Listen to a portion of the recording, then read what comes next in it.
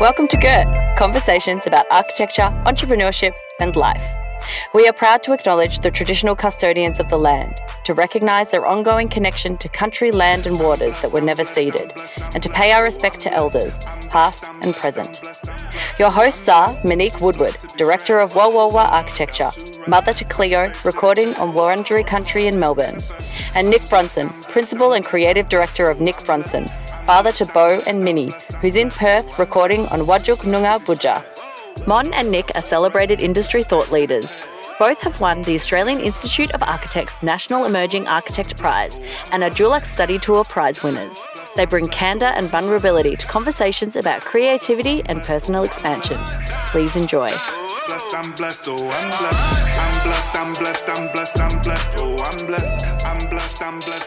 Let's get started. We've got Simone Harding here with us today. Super excited about this. Simone's based in Sydney. She's in lockdown. It's sad, but she's got beautiful plants behind her and views of the harbour. And, you know, if you're going to be locked down, it can't be that, you know, that's probably a good place to be. But speaking of someone from Perth, and I'm also from Melbourne, so I don't actually know how good I've got it over here. But anyway, Simone, thanks for joining us. Thank you for having me. Yeah, we won't go through the 20 minutes of tech issues we just went through to get you actually online, but we're here. Now we can move forward. We are ready. Actually, Nick, I feel like you should give an intro. You guys have been friends forever. I feel like you should unpack your relationship and we can go from there. That's How a nice way to do it. How many hours do we have, though?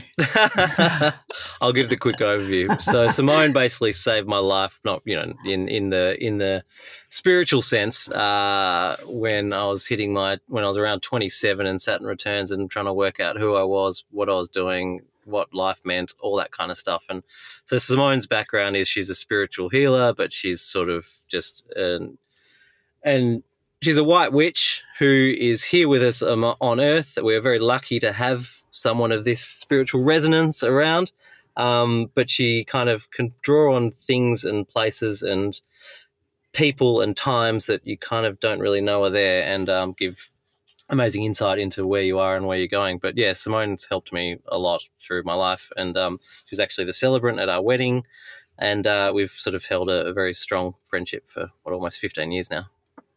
Oh, that's very sweet. You explained it better than I do. I remember once when I was doing a TV interview, they were asking me what do I do well, and I felt like saying make people cry. I'm really good at making people cry. You make me cry, Simone.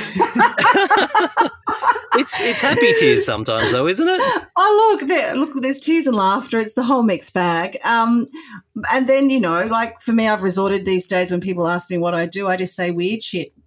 So I think I should get you, Nick, speaking on my behalf, because it's really hard to put into words what it is that I actually do, given that also what I've done and what I'm in the process of doing is also changing.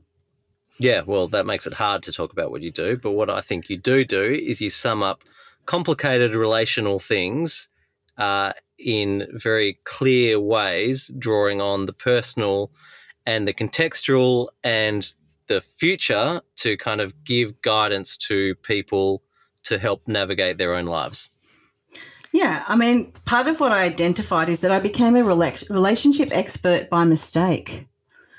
Really, my function on Earth is to help people live their purpose, basically. And relationships get in the way of that. In fact, 80% of our brain can be occupied thinking about our relationships. So by default, I ended up helping people work through their relationships in order to be able to understand what it is that they're here to do, or even just free up the resources and potentials to do that. So it's hilarious. And so, yeah, probably you're right. Is it hilarious, though? It is hilarious because it wasn't my intention, right? My intention is for people to be in their ultimate potential. But as a result, I would say that I'm probably a relationship expert. I see patterns that go beyond even this lifetime. Like I see patterns that relate to relationships connected to DNA and depending on your belief systems, past lives. And how they kind of then interrelate to family dynamics within the work, and even then how it plays out within the body. So how illness can be an indication of some of these related patterns. Well, in terms of pattern recognition, I think that's I don't know. Well, I think at some point you were saying that you think you're almost pivoting into becoming a futurist, and that I know that we had some really interesting sessions with. I was starting up a new little business idea, and co-directors, we all got together and had a session or an hour or 2 hours with Simone about like what are the trends in the world and what does it mean and how do you sort of position yourself in the way things are going and the understanding of the lay of the land, and looking forward to kind of saying, well, if you are this and this is your purpose and this is where things are going, here's how you can best add value and here's how you can best be your truest selves in this way and be profitable and be happy and be all those sorts of things. And it's one of those, to me, it's the relational thing.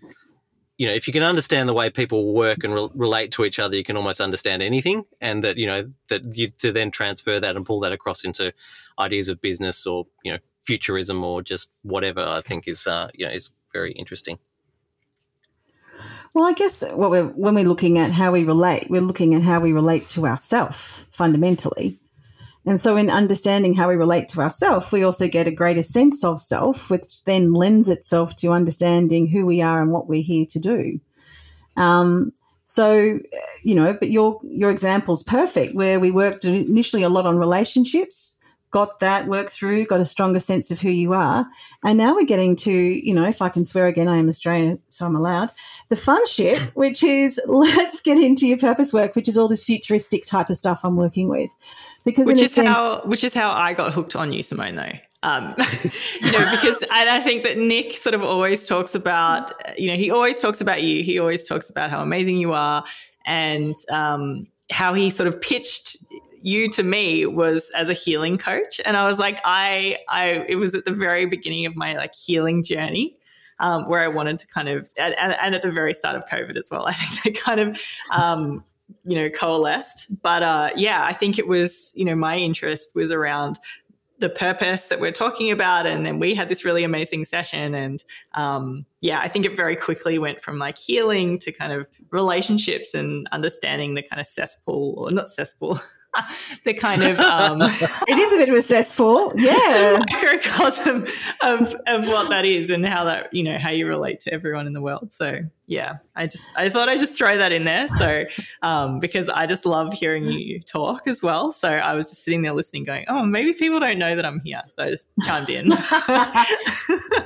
Thank you for letting us know. Times with Simone, it might sound like the wrong word, are very dense, as in you cover more ground in like 30 seconds than most people do in 30 minutes. And every time we talk, I'm there with my phone out on my notes app, like with my thumbs going and getting like arthritis by the end of it, trying to like capture everything that's going through. And, there's just these little like acupuncture needles of like insight that you go, fuck, like where'd that come from? That's amazing. And it's very, I don't know, it's very good. Well, what the amazing thing is that all I'm doing is often tuning into you and getting insights and understandings that you've already understood but forgotten.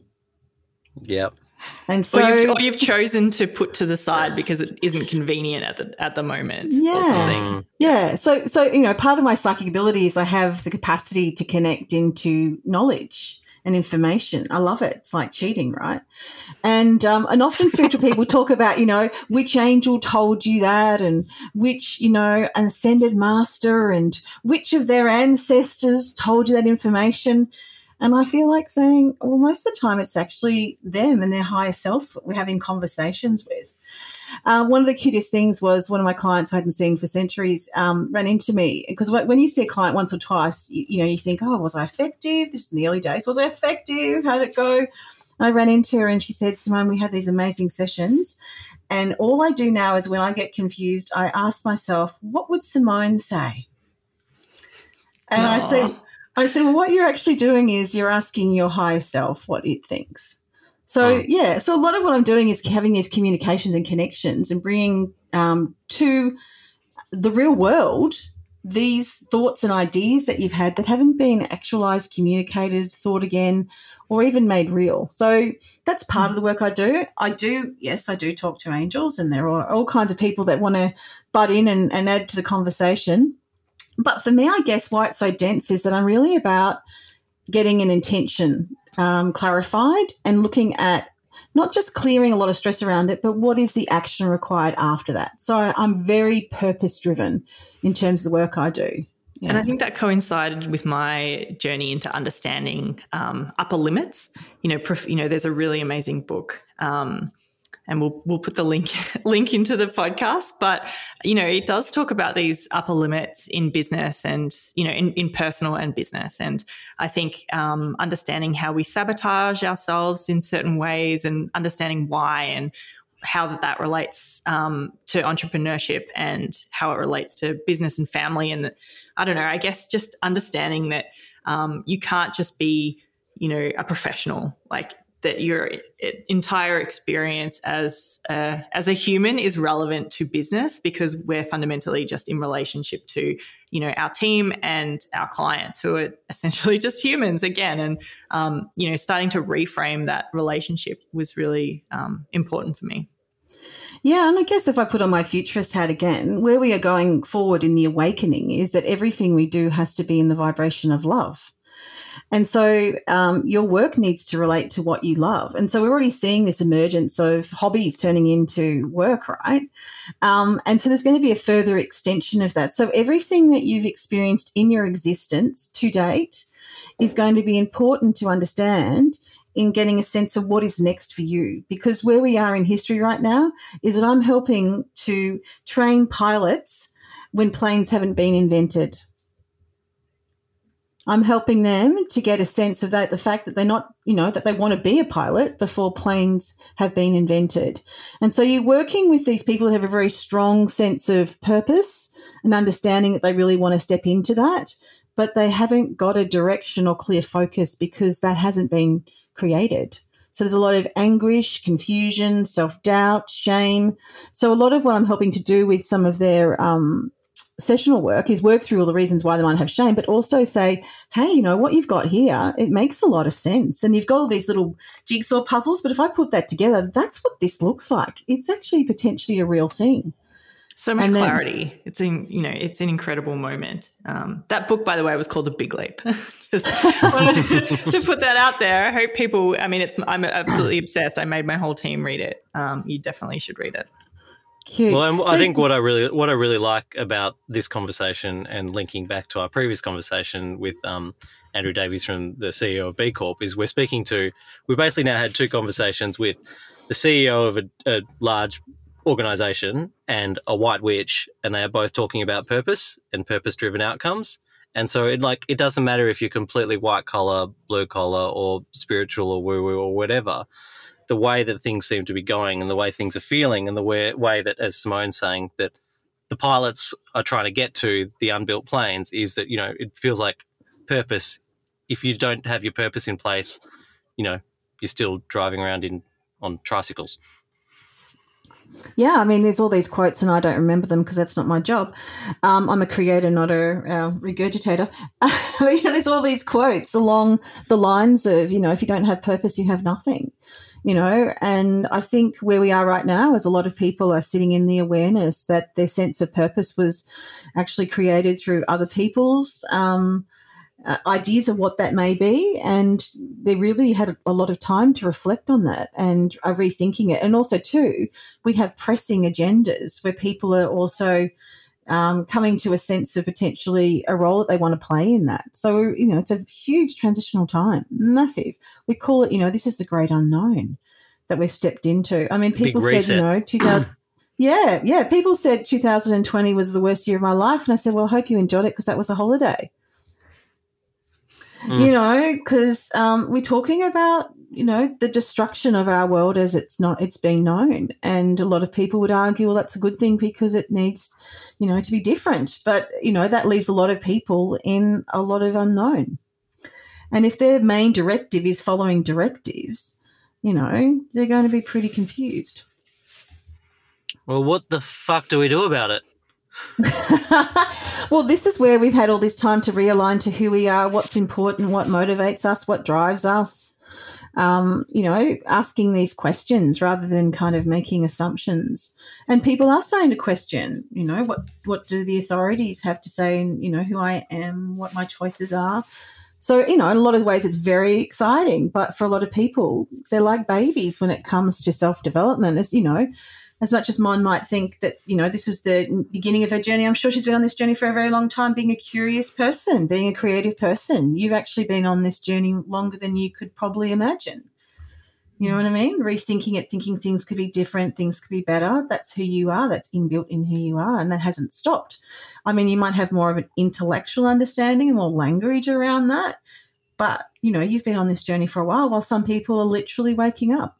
Yeah, and I think COVID really did contribute to that. I think there has been this, you can't go through something so intense and so transformational without wanting to find meaning within it, or some purpose or some pivot that allows you to have expanded within that time, and not that it hadn't been wasted. I don't know. That's my. Maybe it's more intense for Sydney and Melbourne right now rather than Nick sitting in his Tassie. God's country, everyone should move here. I love it. Well, I guess the thing is, a lot of the work that I do is using the emotion as a avenue to explore what's important, right? And given that we've got nothing else better to do but sit around in our feelings and emotions, you're going to get some understanding about how you're feeling, right? True. Like normally most of our society was geared around not feeling. Yeah, because it was too painful to feel, because, suddenly you'd actually have to acknowledge so many forces that were against you, or, It was also very masculine, and to, the ideal or the idea of masculinity was to just be robotic and, programmed Action. And just get on with things. Action, yeah. But as both of us as parents of young children, most interesting thing I keep hearing is that it's actually like little boys are actually more emotional than little girls. It's just that they then get taught to kind of suppress that, and that sort of, to be a man is to not feel those things. But you watch boys and girls mix, and boys are triggered so much more quicker than girls, and girls just kind of like, internalize, work it out, know who they are and move on. And I know that's a total broad generalization, but, it's that's been a really interesting learning. Well, I guess women are allowed to indulge and connect to their feeling world. They're allowed to have language around it. They're allowed to have a day in bed getting, all emotional about whatever it is, it might be. Well, it doesn't seem like there's an avenue in the past. I think that's changing for men. It's like you weren't allowed to have that same experience with your feelings. But, yeah, it's exciting. I think that's changing. I think that's where we are right now. We're in that progressional shift, right, around how we see gender, even not just, our emotions. It's how we view gender and the discrimination, both sides, in relationship to gender. It's not just for women. Discrimination occurs with men as well. And I think a wholesale uncovering of or unpacking of what self-abandonment really means, and what that means for each of the, or for all genders, for anyone. How have they been complicit in their own kind of self-abandonment? So Sorry.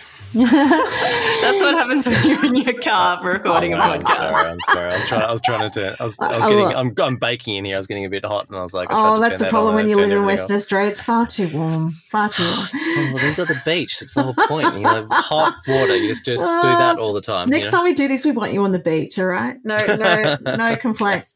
Yeah, I mean, you were saying about self-realization. Yeah, is that what you were describing?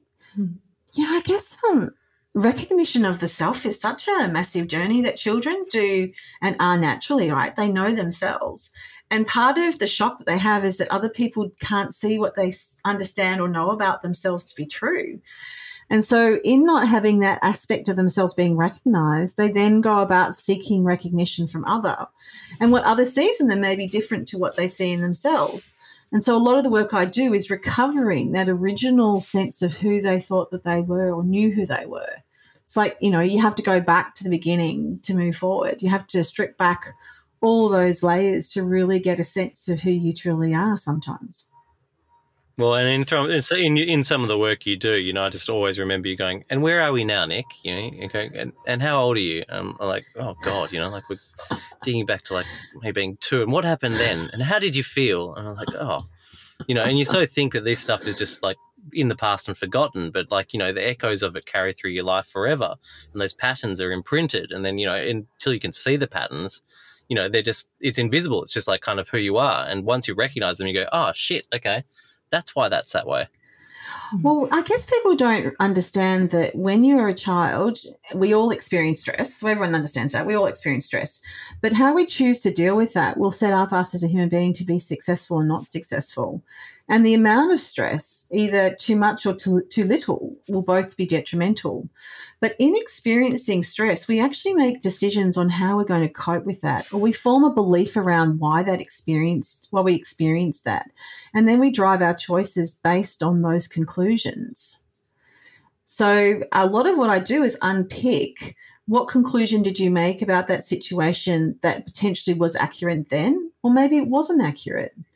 You know, and then looking at what belief have you created from that situation that may have not been accurate. Why did you make that decision and choice about yourself? And you can see how relevant this is to, you know, to business or even relationships or the way you run your life. Because if those things are there, then, you know, you're getting like 5 people get the same set of data, and each 5 people will see it differently because of those inbuilt biases that are shaped whenever it is, you know. Yeah, we have unconscious drivers, or perceptions. Yeah, a lot of people got very successful trying to mask an inferiority complex, right? Yes. You know, or an unworthiness wound. Well, these things can work for us. That's exactly right. I mean, and I guess I get to see people when it no longer works for them. There has to be a moment where it no longer works for them. And so, but like, you know, what percentage of the population get to that point?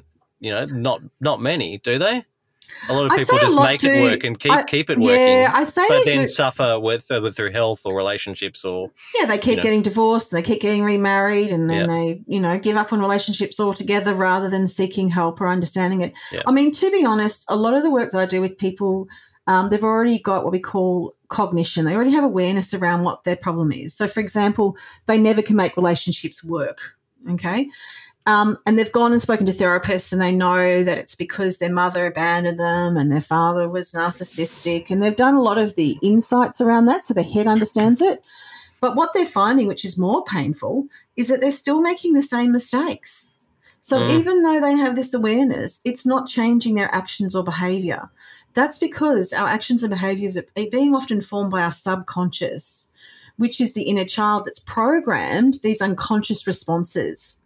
So my work that I do, which makes me different, I've got a very strong understanding of the psychology and everything, but I actually take people into REM, which isn't hypnosis. It's a shamanic technique, where you go into REM, rapid eye movement, where you are conscious and awake, but you're in a subconscious state, and you speak to this aspect of yourself.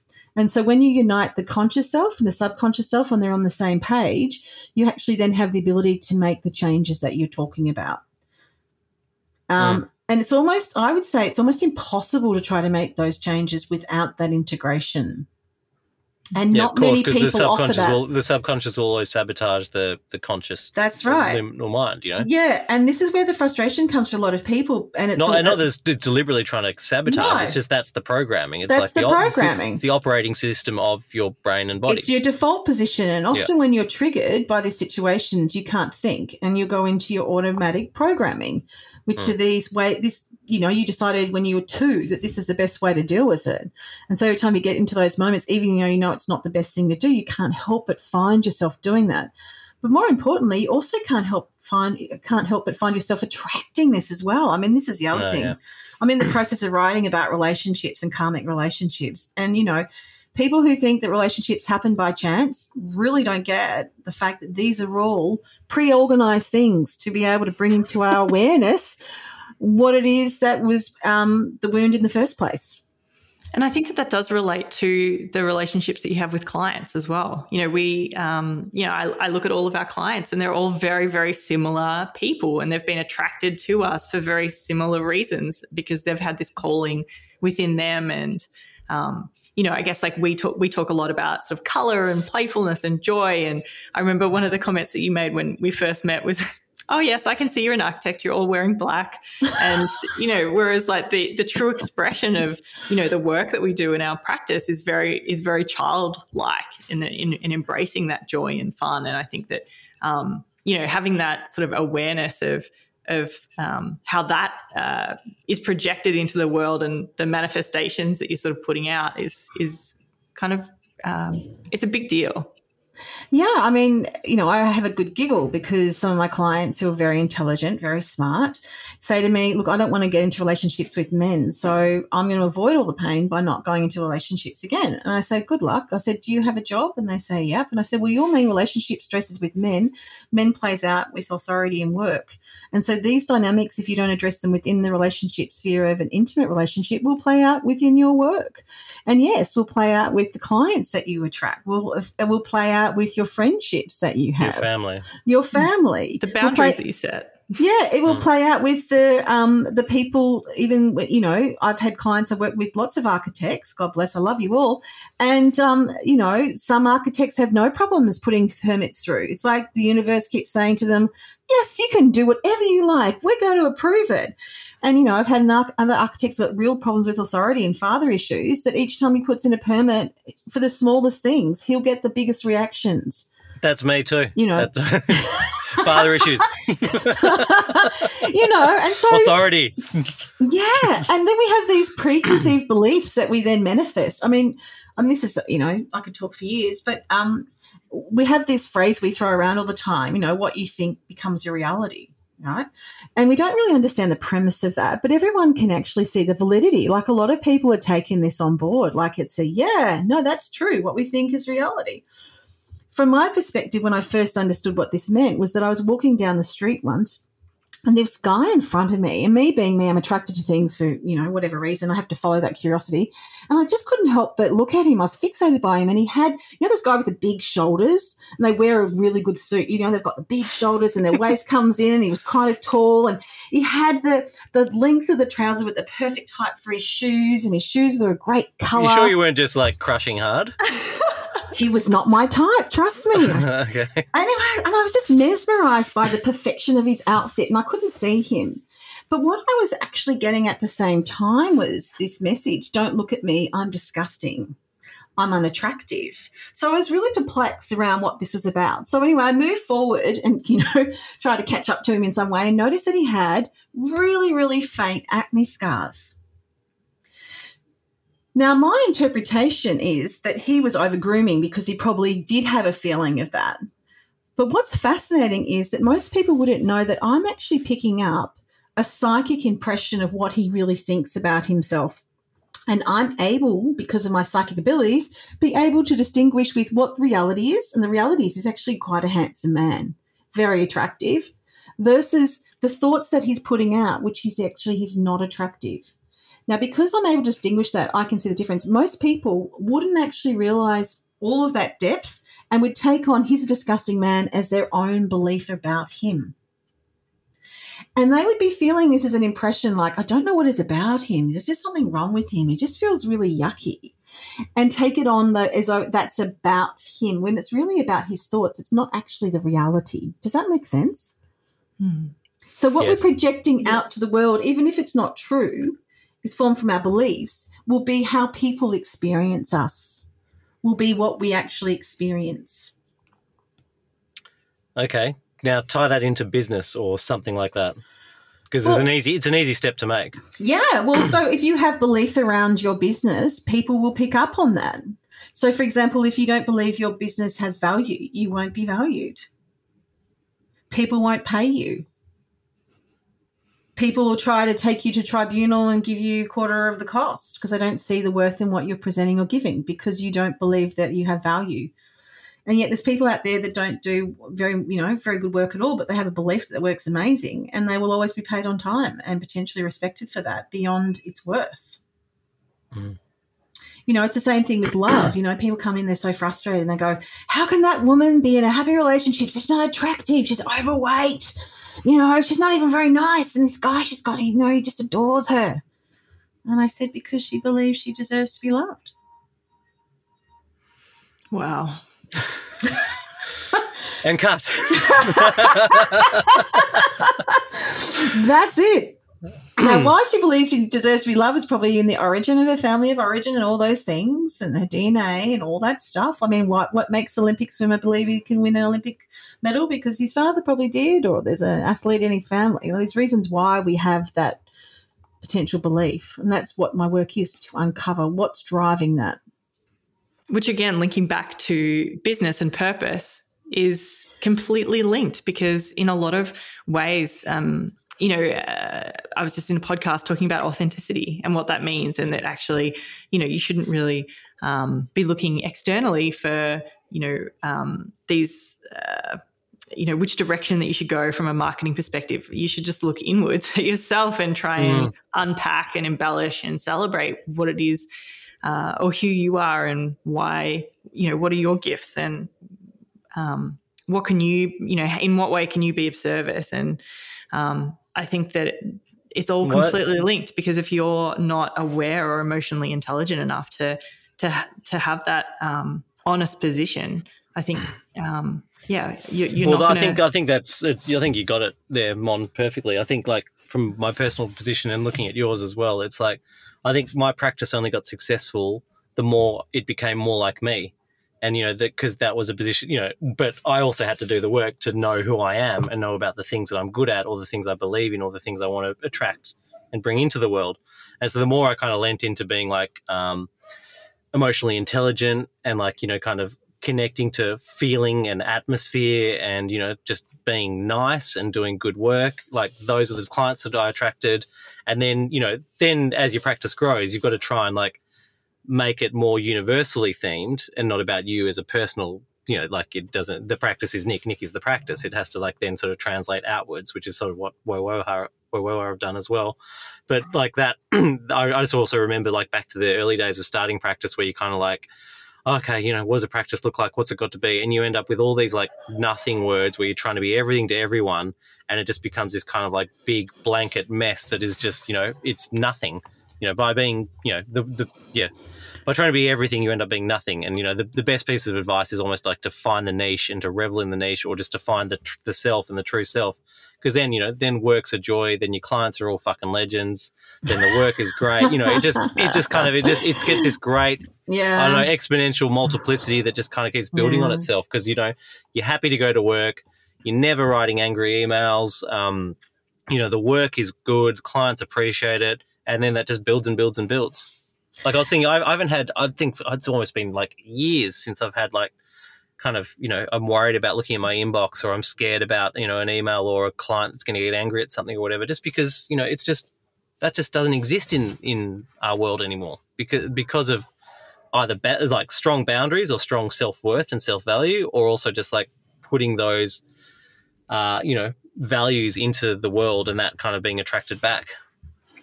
Yeah, well, you've put in the work. You've got clarity around who you want to attract, how you want to work, who you are, what it is that you, in essence, are, wanting to be and become, and that's all good. That's the work in itself, isn't it? And it takes time. It takes 20 years. Yeah, it does. And when I at my, you could say at my peak, God bless, when I owned a business for 16 years, employed over 20 people. So now at your peak? No, not at my peak now. God, no, I've been in a exploration of my next works. But I had a busy practice. I was the owner of a business, 7 treatment rooms, a clinic, dispensary, shop front.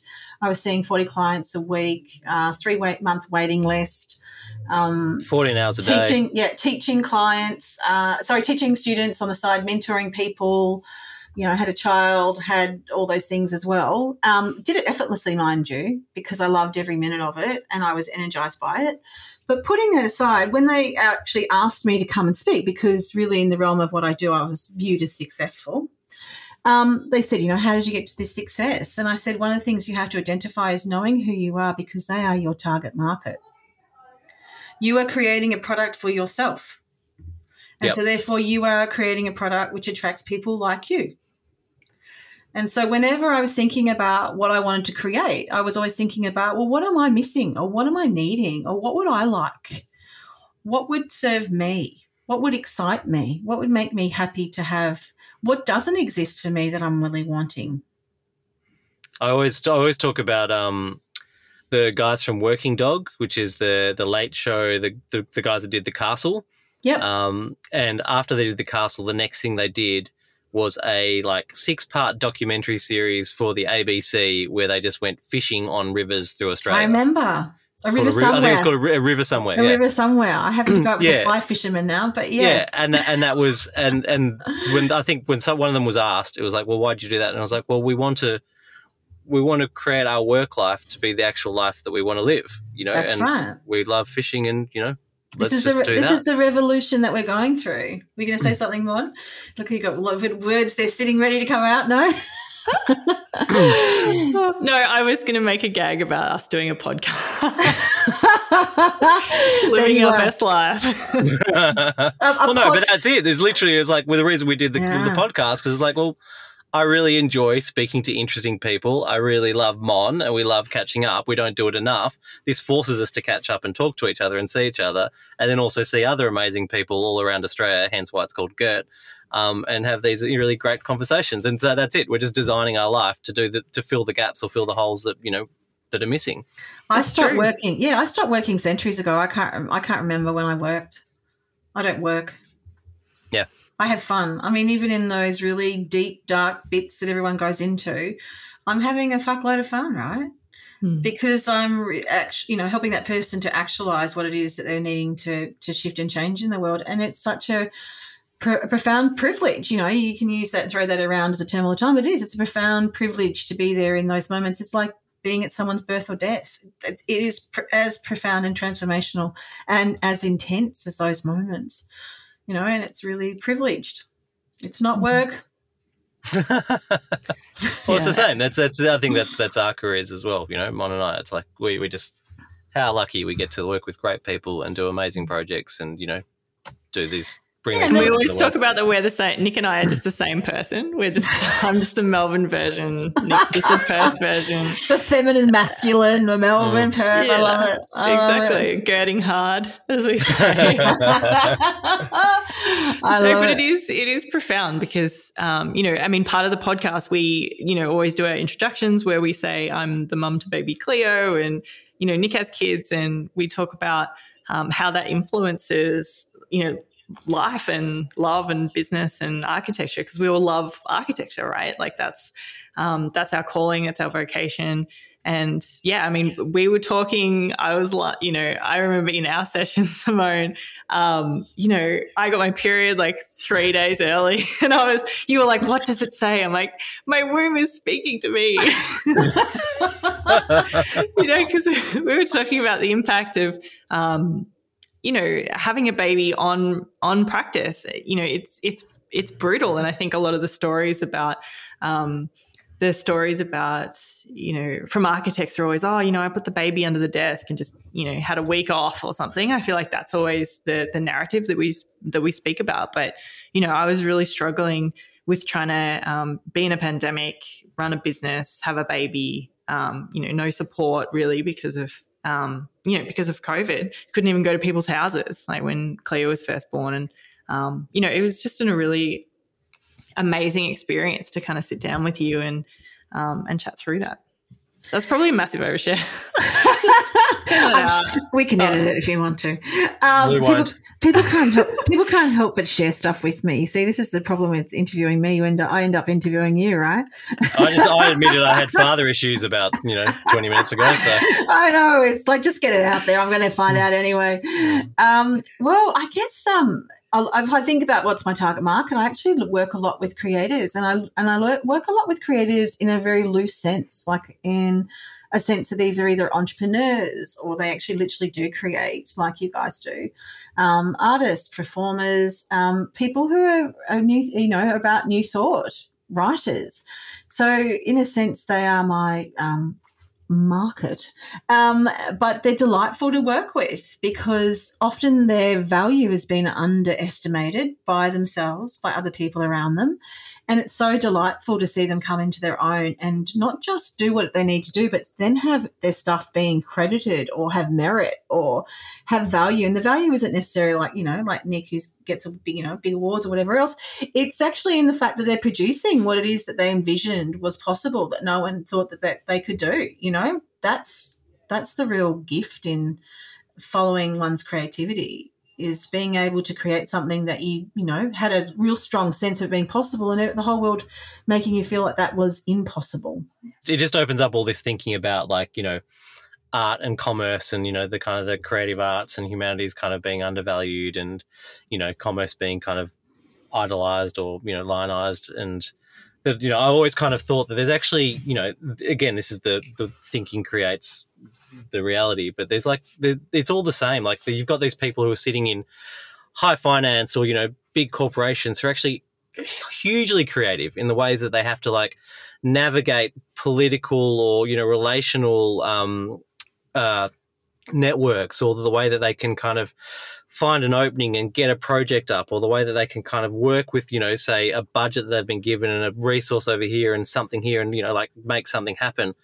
And then by the same way that, like, a kind of all art is actually is really commercial, because artists are creating new things in the world, and uniqueness and specialness is inherently valuable in whatever way it is. So whenever anyone says, like, kind of art or commerce, it's like, no, they're both the same. Like, all great commerce can be very creative and very artful, and all great art is commercial because it's creating something new and putting something into the world. Yeah, I mean, I have so many clients that come to me with this crisis, like, oh my God, I was an artist and now I need to be a healer. Oh, I'm a healer and now I need to be an artist. And I said, dude, they're all called the healing arts. They're all arts. It's all the same thing. It's very common for a healer to be an artist and an artist to be a healer. They evoke the same potential, don't they? I mean, really profound artwork is a strong healing tool, right? It's a strong aspect that, it's a strong thing that holds potential of transformation. So, like, yeah, why do you think we surround ourselves in art in our homes? It's for exactly that. Yeah, I mean, if we, God, we haven't got enough hours to go there, but where we're moving to is also around, this Aquarian age we're preparing ourselves for and moving into is all about the integration of technology and humanity, which is going to be, if I can swear, a cluster of fuck, and we already see that fall out of that. What's driving the choices here? Is it the technology or is it the humanity? Where do we get that balance? But if you put that aside, what they're also speaking about in this Aquarian age is frequency. It's actually about what frequency are you vibrating at and your capacity to see beyond the 3D reality. And the 3D reality is seeing beyond your reality now. I mean, without getting too woo-woo, it sounds like I've already been woo-woo enough. If we want to take this into... Oh, thank you. If you want to take this in simpler terms, it's like, the fifth dimension is being able to see beyond the realm of what is possible in this dimension. And so that is ultimately creativity, and creativity is aspect and connection to the divine. I mean, creativity, it is often of other things, right? Like when you're doing your work, I've heard Nick talk before, the land spoke to him, and his creative genius is to actually listen to the land, that's part of it, right? And then in that, create something that speaks to that or evokes that through his gifts and abilities. Well, there's been this really interesting, reorganization in my mind about the value that, we offer or that we do, and that trying to kind of actually, appreciate myself or my time or the time that I've spent, doing this for whatever, it's almost 25 years now, that, that kind of magic flash or that moment that happens, that like little 2-second thing where you get that, I think you called it before, like divine inspiration, is potentially it's coming from the woo-woo verse, or it's also potentially coming from you having been doing this 25 years, every day of your life, hundreds of thousands of precedents, everything that's going on in the world currently, you're standing on site, all those things are coalescing, and it's the 10,000 hours, right? Yeah, Malcolm and they hit you with the one idea. Mastery, And in the past I would have gone, no, that was too easy, or like, that's just a first position, but it's actually like, to appreciate that moment as being, well, it's a first position based on 1,000 previous positions, or 10,000 or 100,000 previous positions that inform that position. And then it's because you're like so talented now, Nick. Shut up, Mum. I've been talented forever. I love it. So if I can give a really, really strong example that also lends to how I really knew I was psychic. Can I give that a quick little example that sums that up?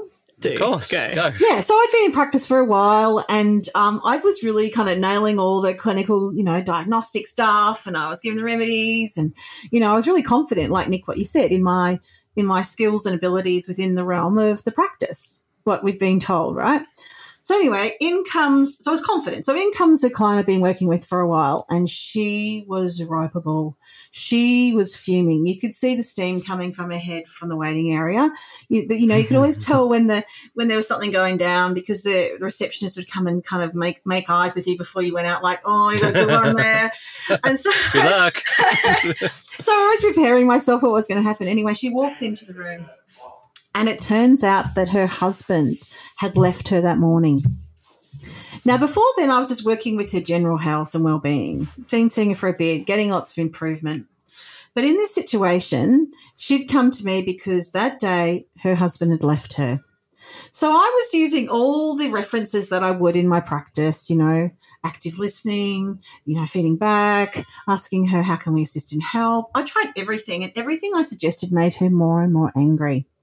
So then what I did, which I didn't often do, I sat back and I prayed, because I was still having another 20 minutes with this woman in my room, and I want to do my job well. And I prayed and I said, God help me, literally, God help me, I don't know what to do. And so I got a little message, didn't I? And the little message said, maybe she needs a hobby.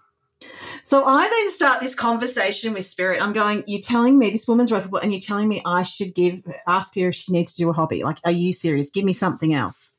So we had this kind of like little, while she was screaming at me, this little conversation with Spirit that eventually led to Spirit saying to me, I don't know, maybe she could become an opera singer. With that, again, me and Spirit were having this really big standoff. I'm going, there's no way logically I could tell this woman that she needs to become an opera singer and get, a hobby. And then I got to a point where I realised, okay, I've got no other choice. And out of desperation, what came out of my mouth quickly was, I don't know, maybe she get a hobby and she'd be an opera singer. With that, she burst into tears. And she said, how did you know the reason why I left becoming an opera singer was to marry my husband? Yep. There we go. There we go. So those little voices and those little insights, when they don't make sense and they're beyond your practice, but you've done everything in the scope of your practice, they're that extra bit that make all the difference. They're the profound magical moments, and trusting them, listening to them, exploring them to their logical conclusion yields you more magic than you could imagine. That's good, Mon. Link into the magic hunting. Exactly. I have a magic journal now, and so whenever anything magic happens, I write it down, rendering us magic hunters. So, and I'll give you an example. The very first day that I was like, "Yep, I'm going to be a magic hunter," because I saw it on some podcast or something, and Scott came in and he's like, oh, I made you a magic because we've run out of milk. And I'm like, oh my God, it's the first entry in my magic journal. And then 10 minutes later. A magic is a type of coffee, right? Yeah, exactly. Okay, yeah. But I now drink long magics because I really just want a latte, but I want to say magic a lot. And then, but 10 minutes later after that, I opened an email and I'd gotten $20,000 from Taubman's for as part of my non-for-profit. So I was just like, wow, magic is real, and it's magic is real. I mean, it's like people. One of my other names is Earth Angel and Wizard. Like there's a few little names I have, and I don't get out of bed in the morning unless there's magic. And there's lots to be had. There's lots to be had. And I think the key to magic that most people don't understand is it's really based in your intention. Magic is, it's a spell in a sense. Magic relates to spells. And so spells are really about stating your intention. So when you kind of go into that journal world that you're doing, you are very powerfully writing your intentions, focusing on that, being mindful of that. So not only will you have the potential to create it, you'll also have the potential to see it when it occurs, because magic does occur all the time. I mean, beauty hunting is another one. So if you're ever sort of feeling, just really heavy, just quickly look around and find 5 beautiful things. And it's just this really incredible way of getting present and, engaging with mindfulness. And at Wawal, we just did a whole mindfulness corporate workshop. And it was really beautiful with everyone working remotely. Everyone was like sitting on their beds, just kind of trying to get some 9:30 a.m. mindfulness Nice. into their brains. Well, the magic occurs when we're able to have our mind be within the control of ourselves. Like we are aware of where our mind's attention is being focused, right? That's part of the magic, and mindfulness allows that focus. It takes a lot of energy to be able to direct the mind, and after a while, it becomes effortless. Yeah. Especially if it's 80% being chewed up by thinking about relationships. Oh, yeah. Oh, gosh, yeah. The old rumination problem. Oh, yeah, no, relationships, God bless. I mean, I'm in the process of writing a book about relationships. I can't wait to actually get that out into print. But that's cool. I didn't know you were doing that. Yeah, I'm writing a few books. And I think the delightful thing about that book is it will be an easy sell, right? Because so many people really need assistance and help with that, and I think it could have a huge impact because of all the stuff we've talked about today. It's more than just relationships, but it's the vehicle for people to start that conversation and to get into the bigger things at play here. So how do you do that then? How do you who's someone who's very intuitive and very relational and kind of, connected and face-to-face and energetic, then write a very static, cold book that kind of goes out into the world and is as useful as you are? Yeah. So the hardest thing for me, I mean, when we were talking before, this is a really interesting thing. Authenticity. Oh wow, that's such a big thing. I once it's a word that's lost all meaning. Yeah, I once did a positive psychology course, and they had these categories like, strong. You're strong at. You were learnt behaviour and not so good at, because they're trying to identify your weaknesses and strengths, right? So, ironically enough, I didn't actually have any weaknesses. I don't know what that means, but they placed at the bottom of my pile, the lowest scoring one was authenticity. Now, when people hear that from me, they think that's strange because I'm actually a very real person. Like, who you see is what you get. You'd agree, Nick, right? Yes. However, when I thought about it further, most of my interactions and connections are based on the other person I'm interfacing with. I will change my language. I will change my focus. I will change how I feel based on the relationship I have with that other person. So in a sense, for someone like me, being authentic is a really messy thing to kind of get into. It's we could write a book about that in itself. No, but you haven't answered my book question. I'm going to get there. Because it's all part of the understanding. So when I had to think about this book, the problem that I had is, because I'm very purpose-driven, who am I writing this book for? And normally these books, or what I say to a person, is very much driven on them. So I will pitch it at their level, and Spirit will give me their words, or will give me the context that relates to them, or the examples. So when I'm writing a book for the general public, that was one of the biggest things I had to get my head around. But in understanding that, I think I'm clearer that it's probably something that needs to be written in a really simplistic way. It's not going to be complicated. It's not for the person that's been on this spiritual journey. It's just putting some of these concepts in a way that people who haven't been on this journey before can really understand. So that was half of the work for me, is getting a sense of who is my audience and how do I write that, and tuning into what they're needing from me. So I'm tuning into the collective rather than the individual, which is a big head shift for me. And so what sort of recommendations would you make for people, other than reading your future book, would be for, I guess creatives? This podcast isn't just for architects, so just people running creative businesses, or even just in leadership positions, and they have a team under them. What would be some of the recommendations for people that are wanting to engage with their own healing journey? Maybe they haven't started yet, or, because I guess they can't, other than Zoom you. How should they engage? Yeah, I mean, I still do work online, but I guess in terms of general advice, you'd be wanting to look at patterns that keep occurring. So you want to identify what patterns keep occurring in my practice, or you could even use the word blocks. What blocks am I still hitting up against? What resistance? What rate limiting steps? You could use a lot of different words to describe the same thing. Have a bit of an exploration around what that could be connected to. So they might have a thought, they might have some understanding. And then the next bit that relates to that is to go, and once they've got some understanding, is to go into the feeling experience of what that is. So that's kind of a very... But can I go back? Because what you're doing is you're working on the assumption that people are able to firstly identify blockages. I was going to say. And then take responsibility personally for those blockages rather than blame them on external factors. So that's like, they're two really kind of, that's a big leap to get to that point. For someone to actually have the self-awareness and reflection to go, do you know what? It's actually me fucking this up, rather than being like, Barry's an asshole, or, you know, we didn't get enough funding this round, or whatever, you know? That's why I've tried to break it down, because it is really difficult to do this. But I guess breaking it down in the first step would be identifying what are the patterns that keep repeating themselves. So even if the pattern is it's always about Barry, that's then identifying what the pattern is. It's Barry. So Barry's the problem.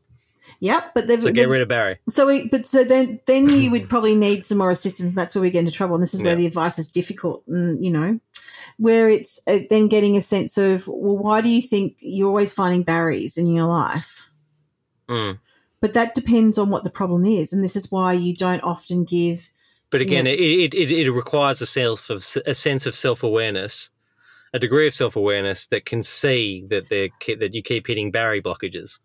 I think it actually is more probably about their willingness to identify what it is. I think most people to some degree can see it, but there is a resistance to seeing it because they don't want to see that. That's a different thing. Well, because fear of change, fear of having to do personal work, fear of what might come up if you do that personal work, fear of the unknown of what happens if I actually do change and I don't like the person I become, comfort of the comfort and security of the known rather than the possibility of a glorious future. Yeah, I mean, this is a really big thing. So that's why we're saying, you know, when you give recommendations of what you would do, that's what you could do. In terms of being a general kind of self-help thing, like the stuff that we've already talked on, which would be identifying who you are and understanding that will be who you actually attract, and identify also too what's of value to you and what you want to bring of value to the world and who may also value that. So identifying those things that we touched on before. Oh my gosh, there's so much advice I could give, but as Nick said, it's a tumbling thing, isn't it? Like general advice, it's so dangerous. General advice is something that, you know, you can get really, how do you put it, lost in. But maybe it's more about kind of planting the flag to say that you can change anything that you have the desire to change, right? Oh, okay. So more like all right, what would I say? That there's agency around that, and that, you know, you don't, if you feel stuck in some way, you know, whether it's that you feel like you're not attracting clients that have enough money, or you're not attracting, you know, partners that are good for you. I would say I don't know whether it's because I'm sitting in a car, but I remember I think it was my brother always saying, it's like, you know, everyone's got to realize that they're holding the steering wheel, you know, in their own lives. You know, you're in control here. You know, everyone's in control. You know, you get to choose where you go. Yeah, maybe you need to open the window, Nick, get some air in there. Oh my God, was that a bit sideways? No. Well, I guess if I tune into, I love it. I guess if I tune in, I listen. Like, you know, I ask them directly. Them, my team of support, what I should say, and I guess what I'm saying is, your future can be found in your past. Understanding and identifying the important aspects of your past do have a capacity to make sense of your future.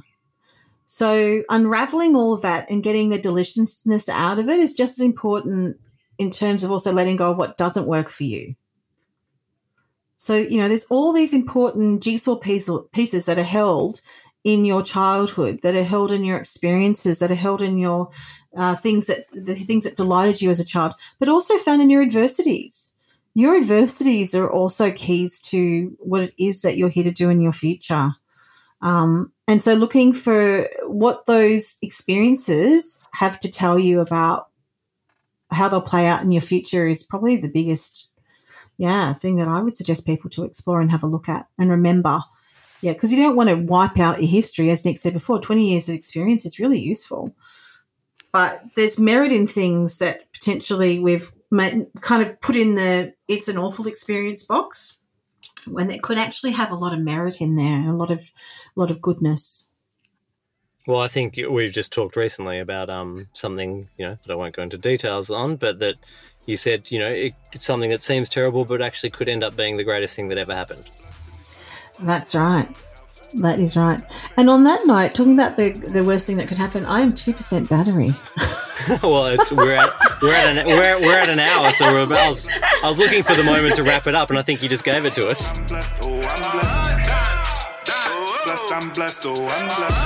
And that's a wrap.